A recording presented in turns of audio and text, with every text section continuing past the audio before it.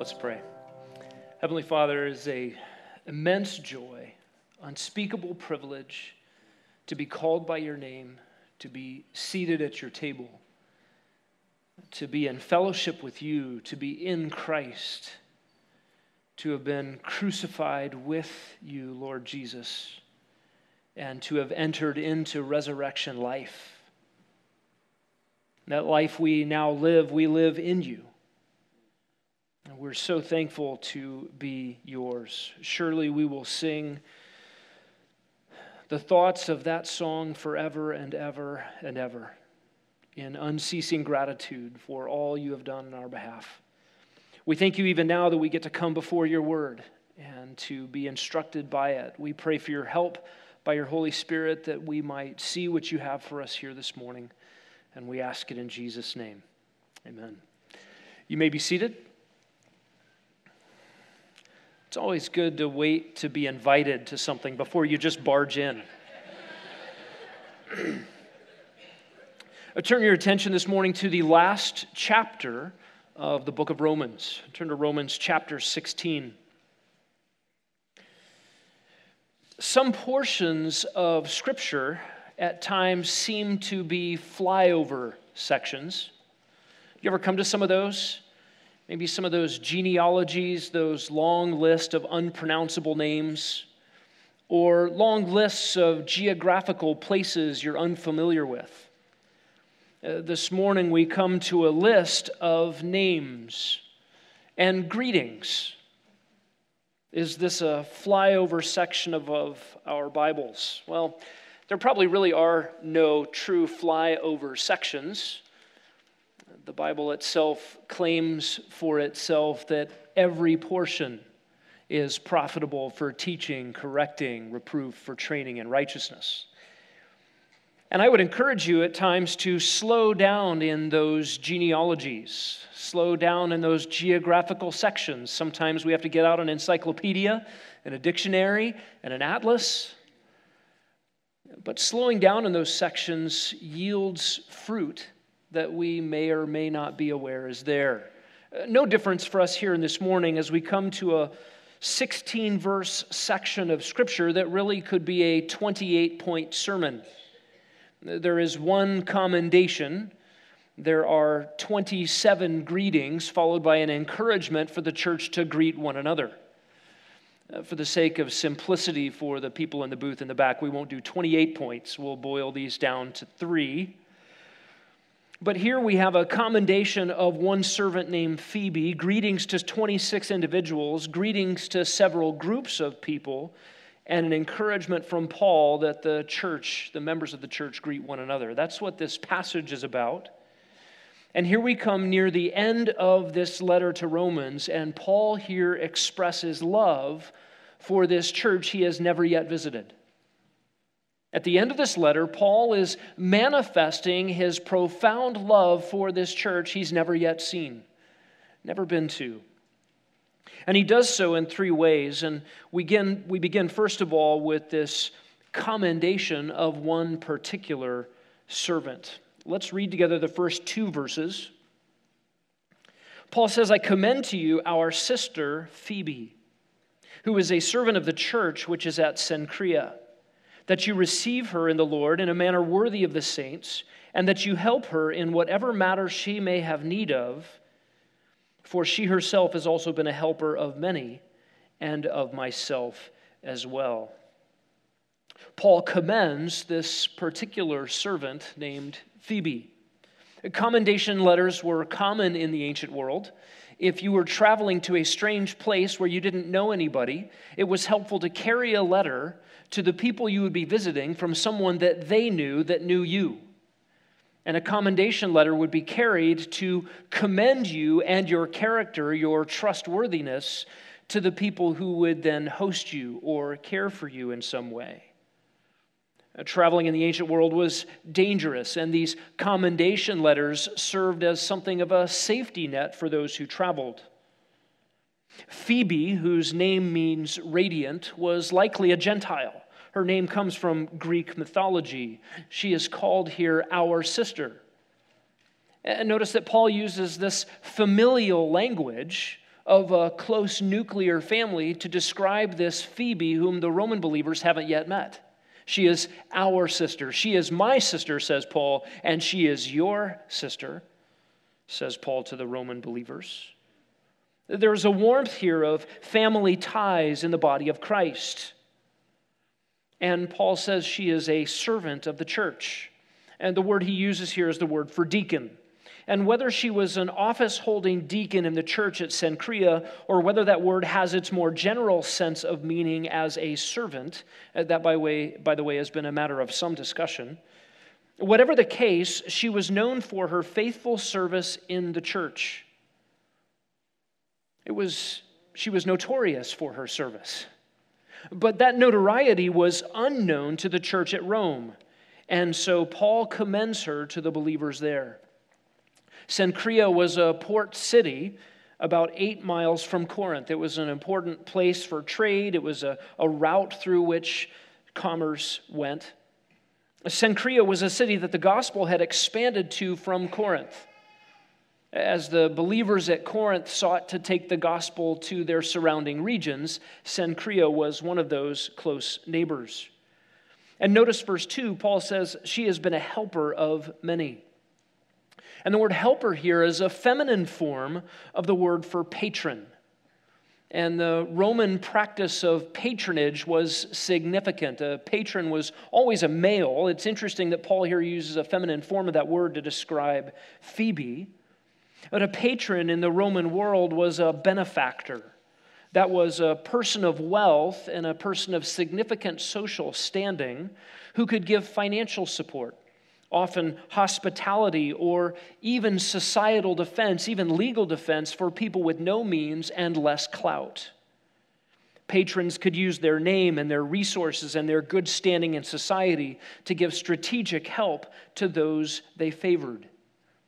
Paul was a beneficiary of this benefactress, this patroness named Phoebe. No doubt Paul had received financial support and even hospitality by her sacrificial care for the gospel progress in Cenchrea. Paul commissions the church in Rome in verse 2 to receive her. That is, to welcome her, even as you would welcome the Apostle Paul himself, and to receive her in the Lord. That is, according to the unity that is in Christ. And if you've traveled abroad, if you've met other believers in other places, it is remarkable the affinity that we have instantly with Christians whom we've never met. You find out that someone is a believer in Jesus Christ. You find out that someone has been rescued from his or her sins and belongs to the same Savior that you love more than life itself. And instantly there is a bond. Instantly there is a unity in the Lord. And Paul commands the church in Rome to receive her in a manner worthy of the saints. Saints is just that little word for those set apart, those belonging to God. Receive her in a manner that is worthy of those who specially belong to the Lord. And he goes on and says, help her in whatever matter she may have need of you. What might a person like Phoebe need? Someone who has significant financial resources, who herself has had a history of serving others and helping the church and opening her home. What kind of needs might she have? Well, initially in a new city, she might have need of hospitality. She might have need of meeting her own physical needs. But in all likelihood, Phoebe would be one who continues to serve the church and the progress of the gospel. And so co-laborers, co-helpers alongside of her to follow her example and carry the torch that she has carried would be a significant manner of help. It is likely that Phoebe is the one who is in fact carrying the letter personally from Paul to the Roman churches. In fact, some ancient manuscripts include an inscription that indicates that Phoebe was the letter carrier. Paul wanted the Roman Christians to know that she has Paul's support and that she should receive the help and support of the church at Rome. And so Paul includes this commendation in the letter to the church. Could you imagine what would happen when this letter is read publicly in the church as the church is gathered? Receive Phoebe. Give her everything that she needs. You can imagine how the church would respond with gratitude and eager service. The second point in this part of the letter covers verses 3 to 15. And it is a list of a series of names with the command to the churches at Rome to greet these. We're going to walk through these names and just give the scant information that is available for most of these. Some of this you'll hear me say probably or likely concerning some of these because we don't always know for certain some of the details. I would hate to hang any of our conclusions on things that are uncertainties. But I do want to provide for us some background information which gives us some likely scenarios for the people mentioned here. Some things we do know for certain. Paul begins the greeting with Prisca and Aquila. Let's look at verses 3 to 5. Greet Prisca and Aquila, my fellow workers in Christ Jesus, who for my life risked their own necks, to whom not only do I give thanks, but also all the churches of the Gentiles. Greet also the church that is in their house. Prisca is a shortened form of the name Priscilla, and Priscilla and Aquila were wife and husband. They were leather workers, they were tent makers, and at times Paul worked with them in their business. They were evidently successful because they had the means to travel from city to city in their gospel work. And they saw their role in business as a platform for their real calling in life, which was making Christ known. In fact, tent-making ministry has become a sort of colloquial term for laboring in the secular world to provide a means for me to really labor for the cause of the gospel. They were in Rome when Claudius expelled all Jews from Rome, and then they met Paul at Corinth. They accompanied Paul to Ephesus and stayed there for a time after Paul departed. They helped Apollos in Acts 18 understand the scriptures more accurately. They were still at Ephesus. In fact, a church was meeting in their home as Paul wrote 1 Corinthians. At some point, they went back to Rome, and as Paul then was in Corinth, he writes the letter from Corinth to the Roman church, and in this letter, he greets Priscilla and Aquila, who are there at Rome. At some later point, they move back to Ephesus, and Paul greets them there from Roman imprisonment in 2 Timothy chapter 4. It is evident that their paths have crossed with the Apostle Paul many times. Notice he calls them my fellow workers in Christ Jesus. He doesn't primarily point to my fellow workers at making tents. That was their occupation.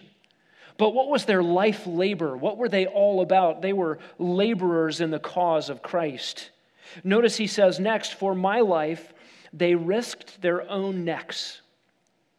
Now, we don't have any records specifically of the details of when Priscilla and Aquila stepped in Paul's behalf, put their own lives on the line to rescue Paul's. Perhaps the riot in Ephesus in Acts 19. But Paul expresses his gratitude for them, and he says, I'm not the only one thankful for Prisca and Aquila, but all of the Gentile churches are thankful for them as well.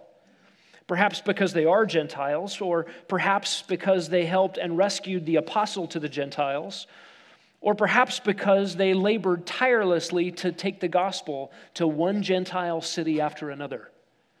And maybe for all of those reasons, the Gentile churches gave thanks to them. Paul commands the Roman church to greet them. In verse 5, he also says, and greet the people who are in their house, the church that meets in their home. Again, they were well off by their business dealings and were able to host believers in their own home. We'll talk more about churches meeting in homes in Rome a little bit later this morning. They were well enough off that they could host, and their hospitality spilled over into further progress of the gospel by being one of the several house locations for the churches at Rome. The next greeting comes to a man named Epaenetus. Look at the end of verse 5. Greet Epaenetus, my beloved, who is the first convert to Christ from Asia. This is a Greek name and the name given to slaves. He is most likely a freedman who has acquired his freedom from former slavery. And he is called here the first convert to Christ from Asia. He would no doubt have a special place in the Apostle Paul's heart. Then in verse 6, we see, greet Mary, who has worked hard for you. Mary is a Jewish name. This was probably a slave or a former slave. And Paul notes that she has worked hard on behalf of the believers at Rome. And then in verse 7, you have two other names, Andronicus and Junia. Andronicus is a Greek name. Junia is a Latin name. They are probably husband and wife. They are likely Hellenized Jews, and they likely have a slave background. And Paul says, they are my kinsmen. That is, they are fellow Jews. He calls them my fellow prisoners. Notice what he says in verse 7. Greet Andronicus and Junius, my kinsmen and my fellow prisoners, who are outstanding among the apostles and who also were in Christ before me. When he says they were my fellow prisoners, we're not certain whether they were prisoners simultaneous with Paul or if he is just showing an affinity for others who have suffered for Christ by being imprisoned. Either way, Paul knew what it was like to be on both sides of that equation.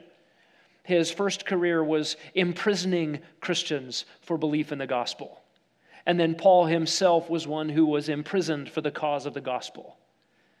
And he notes that Andronicus and Junia likewise were imprisoned for the cause of Christ. It's one thing to suffer personally, but it is another thing to watch someone that you care for suffer. That is a different kind of suffering. And he resonates with their prison term in this greeting. And then notice he says they are outstanding among the apostles. This simply means that they are well known to the apostles. It doesn't mean that they are the best of the apostles. It just means in apostolic circles they were well known. They had a reputation for sacrificial, costly service to Christ. And then notice finally Paul says about them, they were in Christ before me. They were in Christ before me. And for Paul, that would be an interesting thought, what it meant for Christians to follow Christ even when Paul was in his rebellious days antagonizing the church. We get another greeting in verse 8, this one to Ampliatus. He says, greet Ampliatus, my beloved in the Lord. This is a Latin slave name. And Paul says, he is my beloved in the Lord. Probably an indication that Paul knew Ampliatus personally and had fond affections for him. In verse 9, greet Urbanus, our fellow worker in Christ. Urbanus is a Roman name that was also common among slaves and lower class. And Paul calls him our fellow worker in Christ. He points to Urbanus' labor on behalf of Jesus, and he calls him our fellow worker, Paul's fellow worker, and the fellow worker with the Roman believers. Probably an indication that Paul knew him personally as well. Stachys in verse 9, and he calls Stachys my beloved. This is a Greek name also common to slaves, and it is likely that Ampliatus, Urbanus, and Stachys are the same Ampliatus, Urbanus, and Stachys who are commemorated in early church history as martyrs. Those who would one day give up their own lives for the cause of Christ. In verse 10, greet Apelles, the approved in Christ. Apelles is a Greek name found often in Roman imperial households, often adopted by Jews. We don't know what this Apelles background was. But if he was part of the Roman imperial household, he would have been well educated and he would have had distinct privileges even as a servant. What Paul says about this Apelles here is that he is approved in Christ. And this word for approval means that which is tested unto approval. That is, one who has faced significant trial and has come through. It is possible that Apelles was known to have endured faithfully some significant trial that both demonstrated and refined his character. And then in verse 10, greet those who are of the household of Aristobulus. There was an Aristobulus who was known to be a citizen of Rome, who was the grandson of Herod the Great. He was part of the Herodian dynasty. And he was known to have resided in Rome and have died sometime between 45 and 49 AD, before the writing of Romans. The mention of Herodian in verse 11, a slave in the household of the Herodian dynasty, lends credibility to the thought that this Aristobulus is the same that is well known in Rome. It's interesting that Aristobulus is not greeted, partly because he's dead by the time this letter has come about. But the ones who are greeted are those of his household. That is, there is a significant band of people in the household of this high-class Roman citizen who have believed in Christ, who have begun to follow Christ. And Paul sends greetings to that household. In verse 11, we have, greet Herodian, my kinsman. Herodian is a Greek name, again, likely a Jew. He is a Jew because he's a kinsman of Paul, but who has taken on the name of the Herodian family because he served in that household. And then verse 11, we have, greet those of the household of Narcissus. Again, an entire household is greeted here, a collection of believers who are serving in a wealthy household. There was a wealthy freedman who lived in Rome named Narcissus. A freedman was one who had been a slave, who acquired his own freedom. Narcissus in Rome gained his fame and gained his freedom through the downfall of the empress Messalina. She was wife of the emperor Claudius, and she had conspired against her husband, but was discovered and executed. Narcissus was the one who reported the plot to the emperor, and is ultimately the one who gave the order to run her through with a sword. Interesting history in the city of Rome, but in that household was again a group of people who had believed in Christ. Apparently a number of Christians there who are, as Paul says, in the Lord. And these household servants, interestingly, would have been transferred to Nero's court, but they would still have been known by the name of Narcissus. You just see how the gospel is going forward in remarkable ways through unlikely suspects into significant places in the empire, in the capital of the empire of Rome. Next, in verse 12, Paul greets Tryphena and Tryphosa, workers in the Lord. Tryphena and Tryphosa, by their name and the way they're joined together verbally, are probably sisters. These are Greek names that mean something like delicate or dainty. And what's interesting, the way Paul commends them is as workers in the Lord. They're not given to such a luxuriant, dainty lifestyle that they won't get their hands dirty. No, they are laborers for the cause of Christ. In verse 12, greet Persis, the beloved, who has worked hard in the Lord. Persis is a female name, and it means one from Persia. It's quite likely that she was a slave from Persia taken in conquest. And Paul notes of her that she has worked hard in the Lord. In verse 13, greet Rufus, a choice man, literally an elect man in the Lord. Greet Rufus. Turn to Mark 15 and verse 21. We're going to see this same name show up in the Gospel of Mark.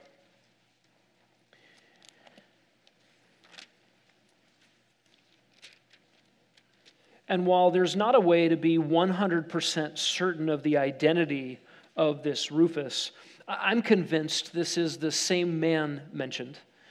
Mark is likely preaching or publishing his gospel account under Peter's preaching while in Rome. And you remember the scene in Mark 15 when Jesus is physically unable to carry his cross any further. Mark 15:21, the soldiers pressed into service a passerby coming from the country, Simon of Cyrene, and then in parentheses, the father of Alexander and Rufus, to bear his cross.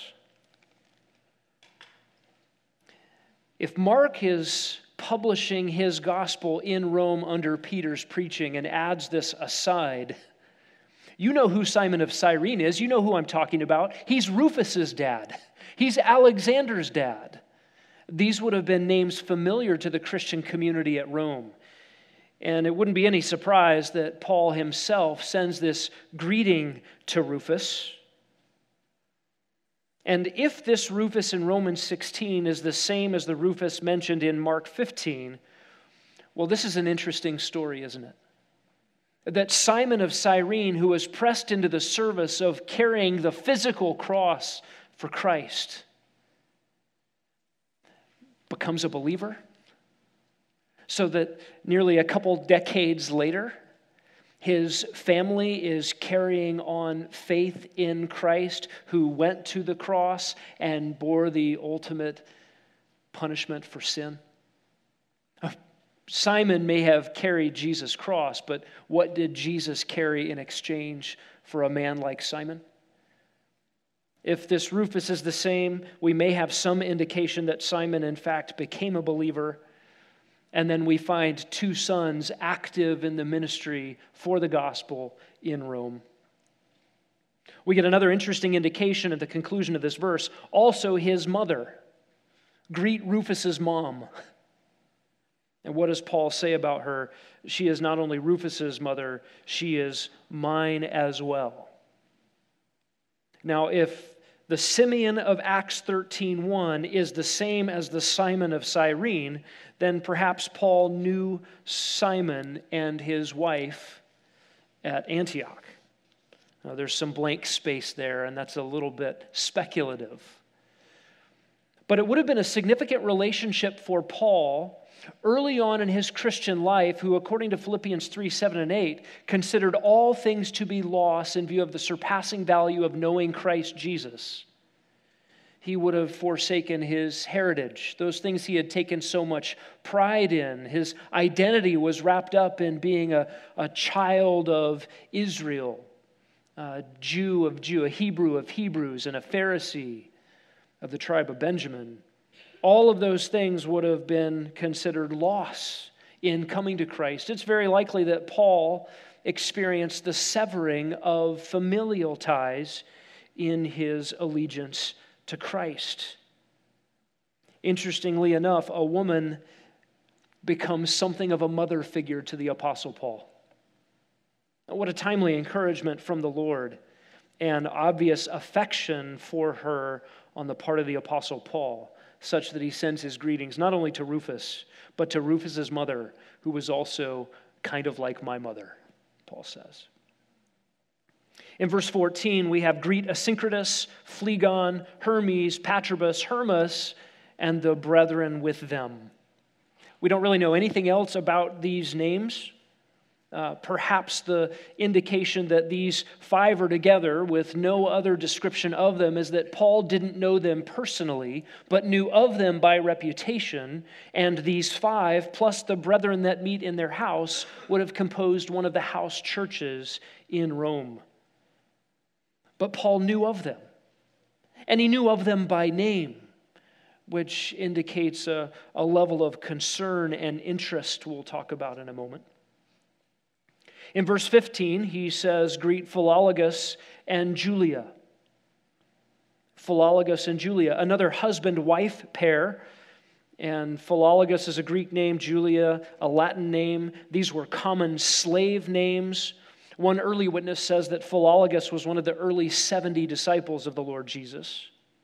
And then Paul says in verse 15, greet Nereus and his sister. Nereus is another Greek name common among slaves and lower class. And then greet Olympus, another Greek slave name, and the saints with them. That is, the saints with Philologus and Julia, with Nereus and his sister, and with Olympus. This is perhaps another reference to one of these house churches in Rome. All these names are connected to. Why are all these names here? A list of names like this is not present in most of Paul's letters. And the other churches that Paul wrote to are churches that he planted. One indication that the list of names is important for a church Paul hasn't been to is perhaps the list of names at the end of the letter to Colossians. In the churches that Paul had planted, he knew most of the people there. And if he began or ended his letters with greetings to the names that he knew, we would have longer lists of names. But here to the church at Rome, Paul is intentionally, particularly writing out these greetings to these names of people he knows. And it's remarkable how many contacts he does have in a place he's never been, in a church he's only longed to see. I think there's a second reason why all these names are here. Paul is commending the gospel that he's been preaching. In fact, the letter to the Romans is the most detailed and thorough, systematic expression of the gospel of God's grace by faith in Christ alone. And he puts it all in one place, and he's sending it to them so that they have a blueprint for the very thing he plans to do as he goes through Rome in his mission to Spain. And providentially for us, we get in one letter this thorough, systematic treatment of how a sinner is right before a holy God. We get the gospel in letter form. And so Paul is commending this gospel that he's preaching and the gospel that he's writing in this letter. But in the church at Rome who are receiving this letter are living testimonies of the power of that same gospel that Paul has been preaching. That same gospel he's been proclaiming and laboring in and suffering for. This very gospel that he's not ashamed of, that is the power of God for salvation to all who believe, Jew first and then Gentile, is already represented in the Roman community. Paul's gospel got to Rome before he did. And in listing the names of the people who had believed it and had begun living out the truths and the implications of this gospel, there is a sense in which this gospel is being preached in the lives of the people whom Paul names. So that when Paul sends this letter and they read it, and then when Paul comes to them on his way to gospel mission beyond Rome into Spain, there is already a solidarity with his message.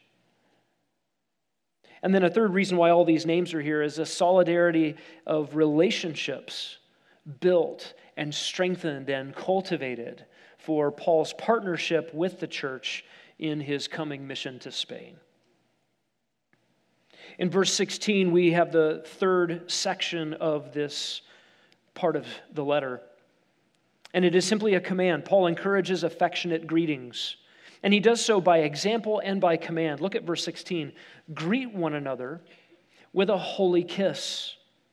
All the churches of Christ greet you. So there's the command, greet one another with a holy kiss, and there is the example, all the churches greet you.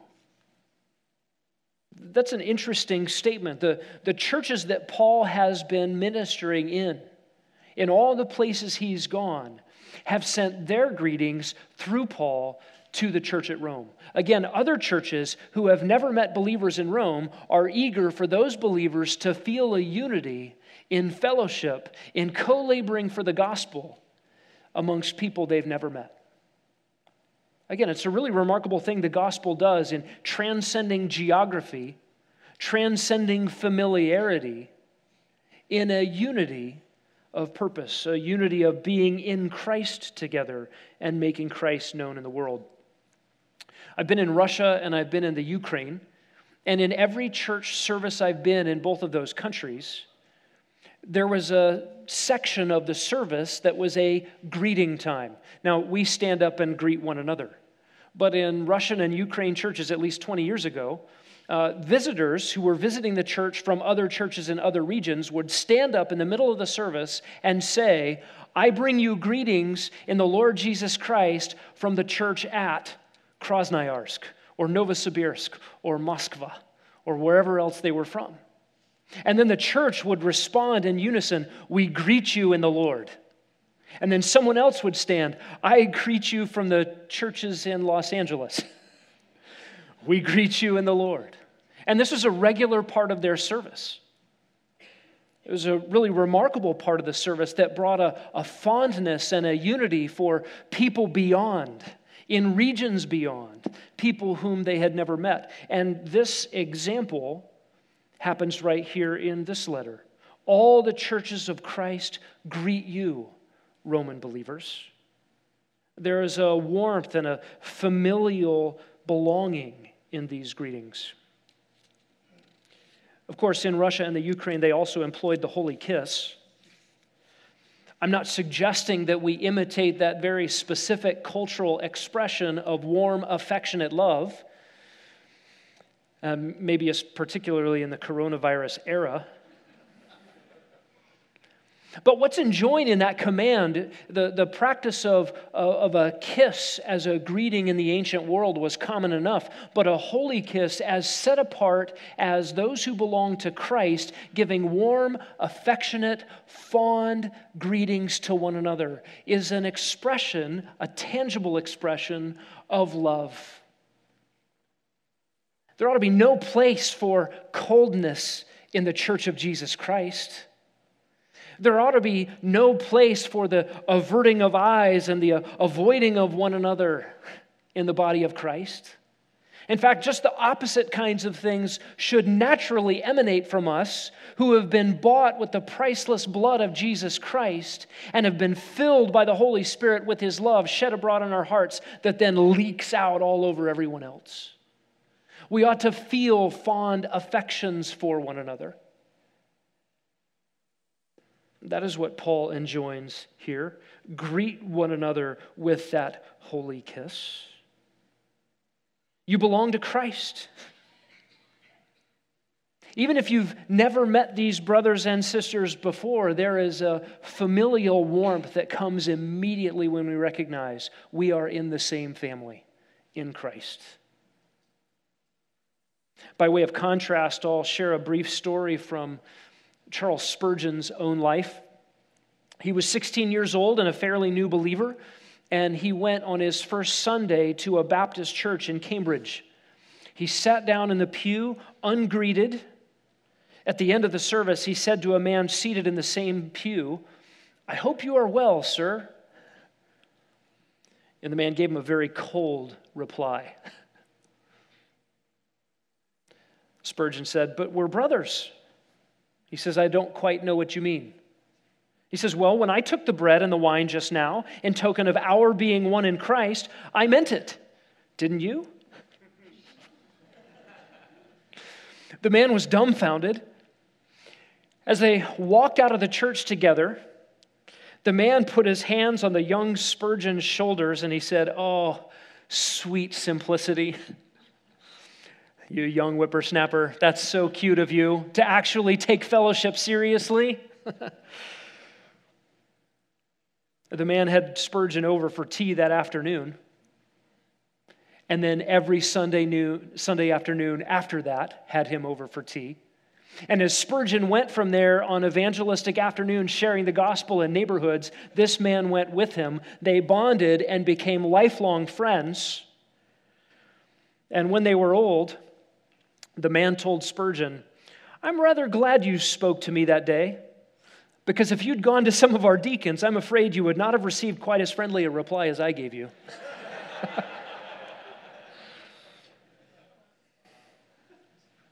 What kind of reception do visitors receive on a Sunday at Grace Bible Church?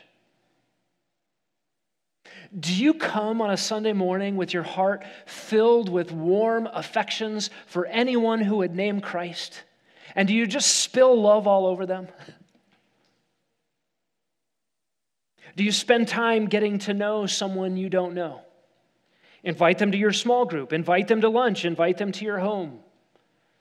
Invite them into your life. And just share the love that we have in Christ. That is the point of this greet one another with a holy kiss. You're greeting with fond and warm affections those whom you know in the body of Christ, who are in Christ, and you're ready to be greeted and to greet those whom you've never met, who are in Christ. What do we learn from this 16-verse section in this letter? I think we see an example in the Apostle Paul, first of all, of warm affections, personal love, a depth of relationship for all who love Christ. 10 times in this passage, they are in the Lord or in Christ, these people that Paul greets. And that Paul greets so many by name and greets the house assemblies by the names of people in them, demonstrates warm affections, personal love from the Apostle Paul for those in the church at Rome. Secondly, we learn here that Paul had warm affections for some he had never met. If you're in Christ, I love you. Can't wait to meet you. I greet you even now. I've heard your name. And there's probably an indication here that Paul has prayed for them. Thirdly, we see in the Apostle Paul here a personal interest, a deep personal interest in the lives and activities and ministries of these people that he knows personally and those he knows of in the church. Paul says in 2 Corinthians that daily there is the burden of all the churches upon his heart. You see a glimpse of that in a positive way here. Paul knows the names. He knows the situations. He can testify personally about their co-laboring with him, those who have put their own lives on the line on his behalf, those who have given sacrificially. Paul knows. Paul is not so self-absorbed that all he can think about is himself and his needs. He's aware of others. He's aware of others' significant sacrifice for the cause of Christ around him. And he cared deeply about them. Fourthly, we learn from this list that the role of women in the early church was a vital part of the ministry of the local church. 9 women are listed here individually. No doubt there are other women implied in the groups of people described, and they are given descriptions as those who labored, a word that we get our English word copious from. It was toilsome labor on behalf of the local church. Paul calls a few of them fellow workers. That is, these women in the church were not sidelined to not doing anything in the church, but they were active, laboring, giving of themselves for the ministries in the church. Fifthly, we learn from this list the role of some husband-wife teams. There are likely 3 husband-wife pairs in this list, and they labored together. In fact, the grammar of each of these descriptions of the husband and wife shows a very close relationship. They truly were working in tandem for the sake of Christ in the cause of the church. Sixth, we get a view into the makeup of the churches at Rome. There was a conglomeration of Jew and Gentile, Greek, Latin, Roman, and Jewish names were all present in the list. There were slaves and former slaves who were freedmen and freedwomen. There were upper class, lower class, business people, and household servants. And all of them together in Christ, with no caste or class divisions among them. Seventh, we see the structure of the church at Rome. It is likely that the wealthiest benefactors in a city could have a home that would host some 70 people. And if there were more Christians in Rome than that, it would require multiple hosting locations in different sections of the city. Perhaps there are 5 such house churches represented here. Prisca and Aquila's house, the household of Aristobulus, the household of Narcissus, and then the list of names in verse 14, the 5 there and those who meet with them. And in verse 15, the 5 listed there and the brethren with them. Now there has been in recent years something called the house church movement, which has a similarity to the house church structure in Rome in that churches met in various households, but that's about where the similarity stops. The house church movement, by and large, is not characterized by qualified leadership, biblical preaching, church discipline, the Lord's table, and baptism, but has been characterized by renegade Christians who can't get along with others and decide to have church in their living room. Now, that is a broad brush. That is not true of every church that meets in a house. But that is true of the house church movement in our country in the last couple of decades. And the location isn't critical. In the first 3 centuries of the church, churches didn't have buildings like this. A place where 500 or 600 people could gather in one place for the hearing of God's word was not possible. And so church gatherings had to be either out in the open in public or in smaller buildings, usually homes. But the New Testament model for the church, whether it met at Solomon's portico, or whether eventually a church acquired a large property, or whether they met in various homes, the New Testament parameters for what makes a church still stood. And so we have to assume that these house churches in the city of Rome were following the prescriptions for what makes a church. Qualified leadership, the preaching of God's word, the biblical ordinances, and on and on. But we get a picture of that even in this list, that people were caring for one another and doing so by opening up their homes to host God's people for gathering. An 8th and final lesson we may learn from this list is simply that Paul was not alone in ministry. We think of him as the great apostle Paul and the apostle to the Gentiles. Well, he is no doubt a capital A apostle. He has seen the risen Christ. He performs miracles in keeping with the apostolic office. But he is not the only sent one accomplishing the expansion of the gospel from Jerusalem to Judea to Samaria to the uttermost parts of the earth. He is not a solo lobo, a lone wolf, or a lone ranger missionary. But in this list, you see people in every city laboring with him, working with him, sacrificing on his behalf, patronesses, benefactors, hosts, fellow workers, businessmen, slaves, fellow prisoners. Paul is dependent and relational. He's not on his own, doing things according to his own desires, but he has a whole host of people in a whole swath of cities, in church after church after church, laboring with him in the cause of the gospel. Think about our friends in Papua New Guinea. There's a new pile of stickers on the back table that says 49 left. The stickers used to say 50 left, but the gospel has now been preached and perhaps been believed by some in Maui Roro. And so there is one less language group in the Finisterre Mountains that has not heard the gospel. And we praise God for that. And this number 49 kind of stares at us, does it not?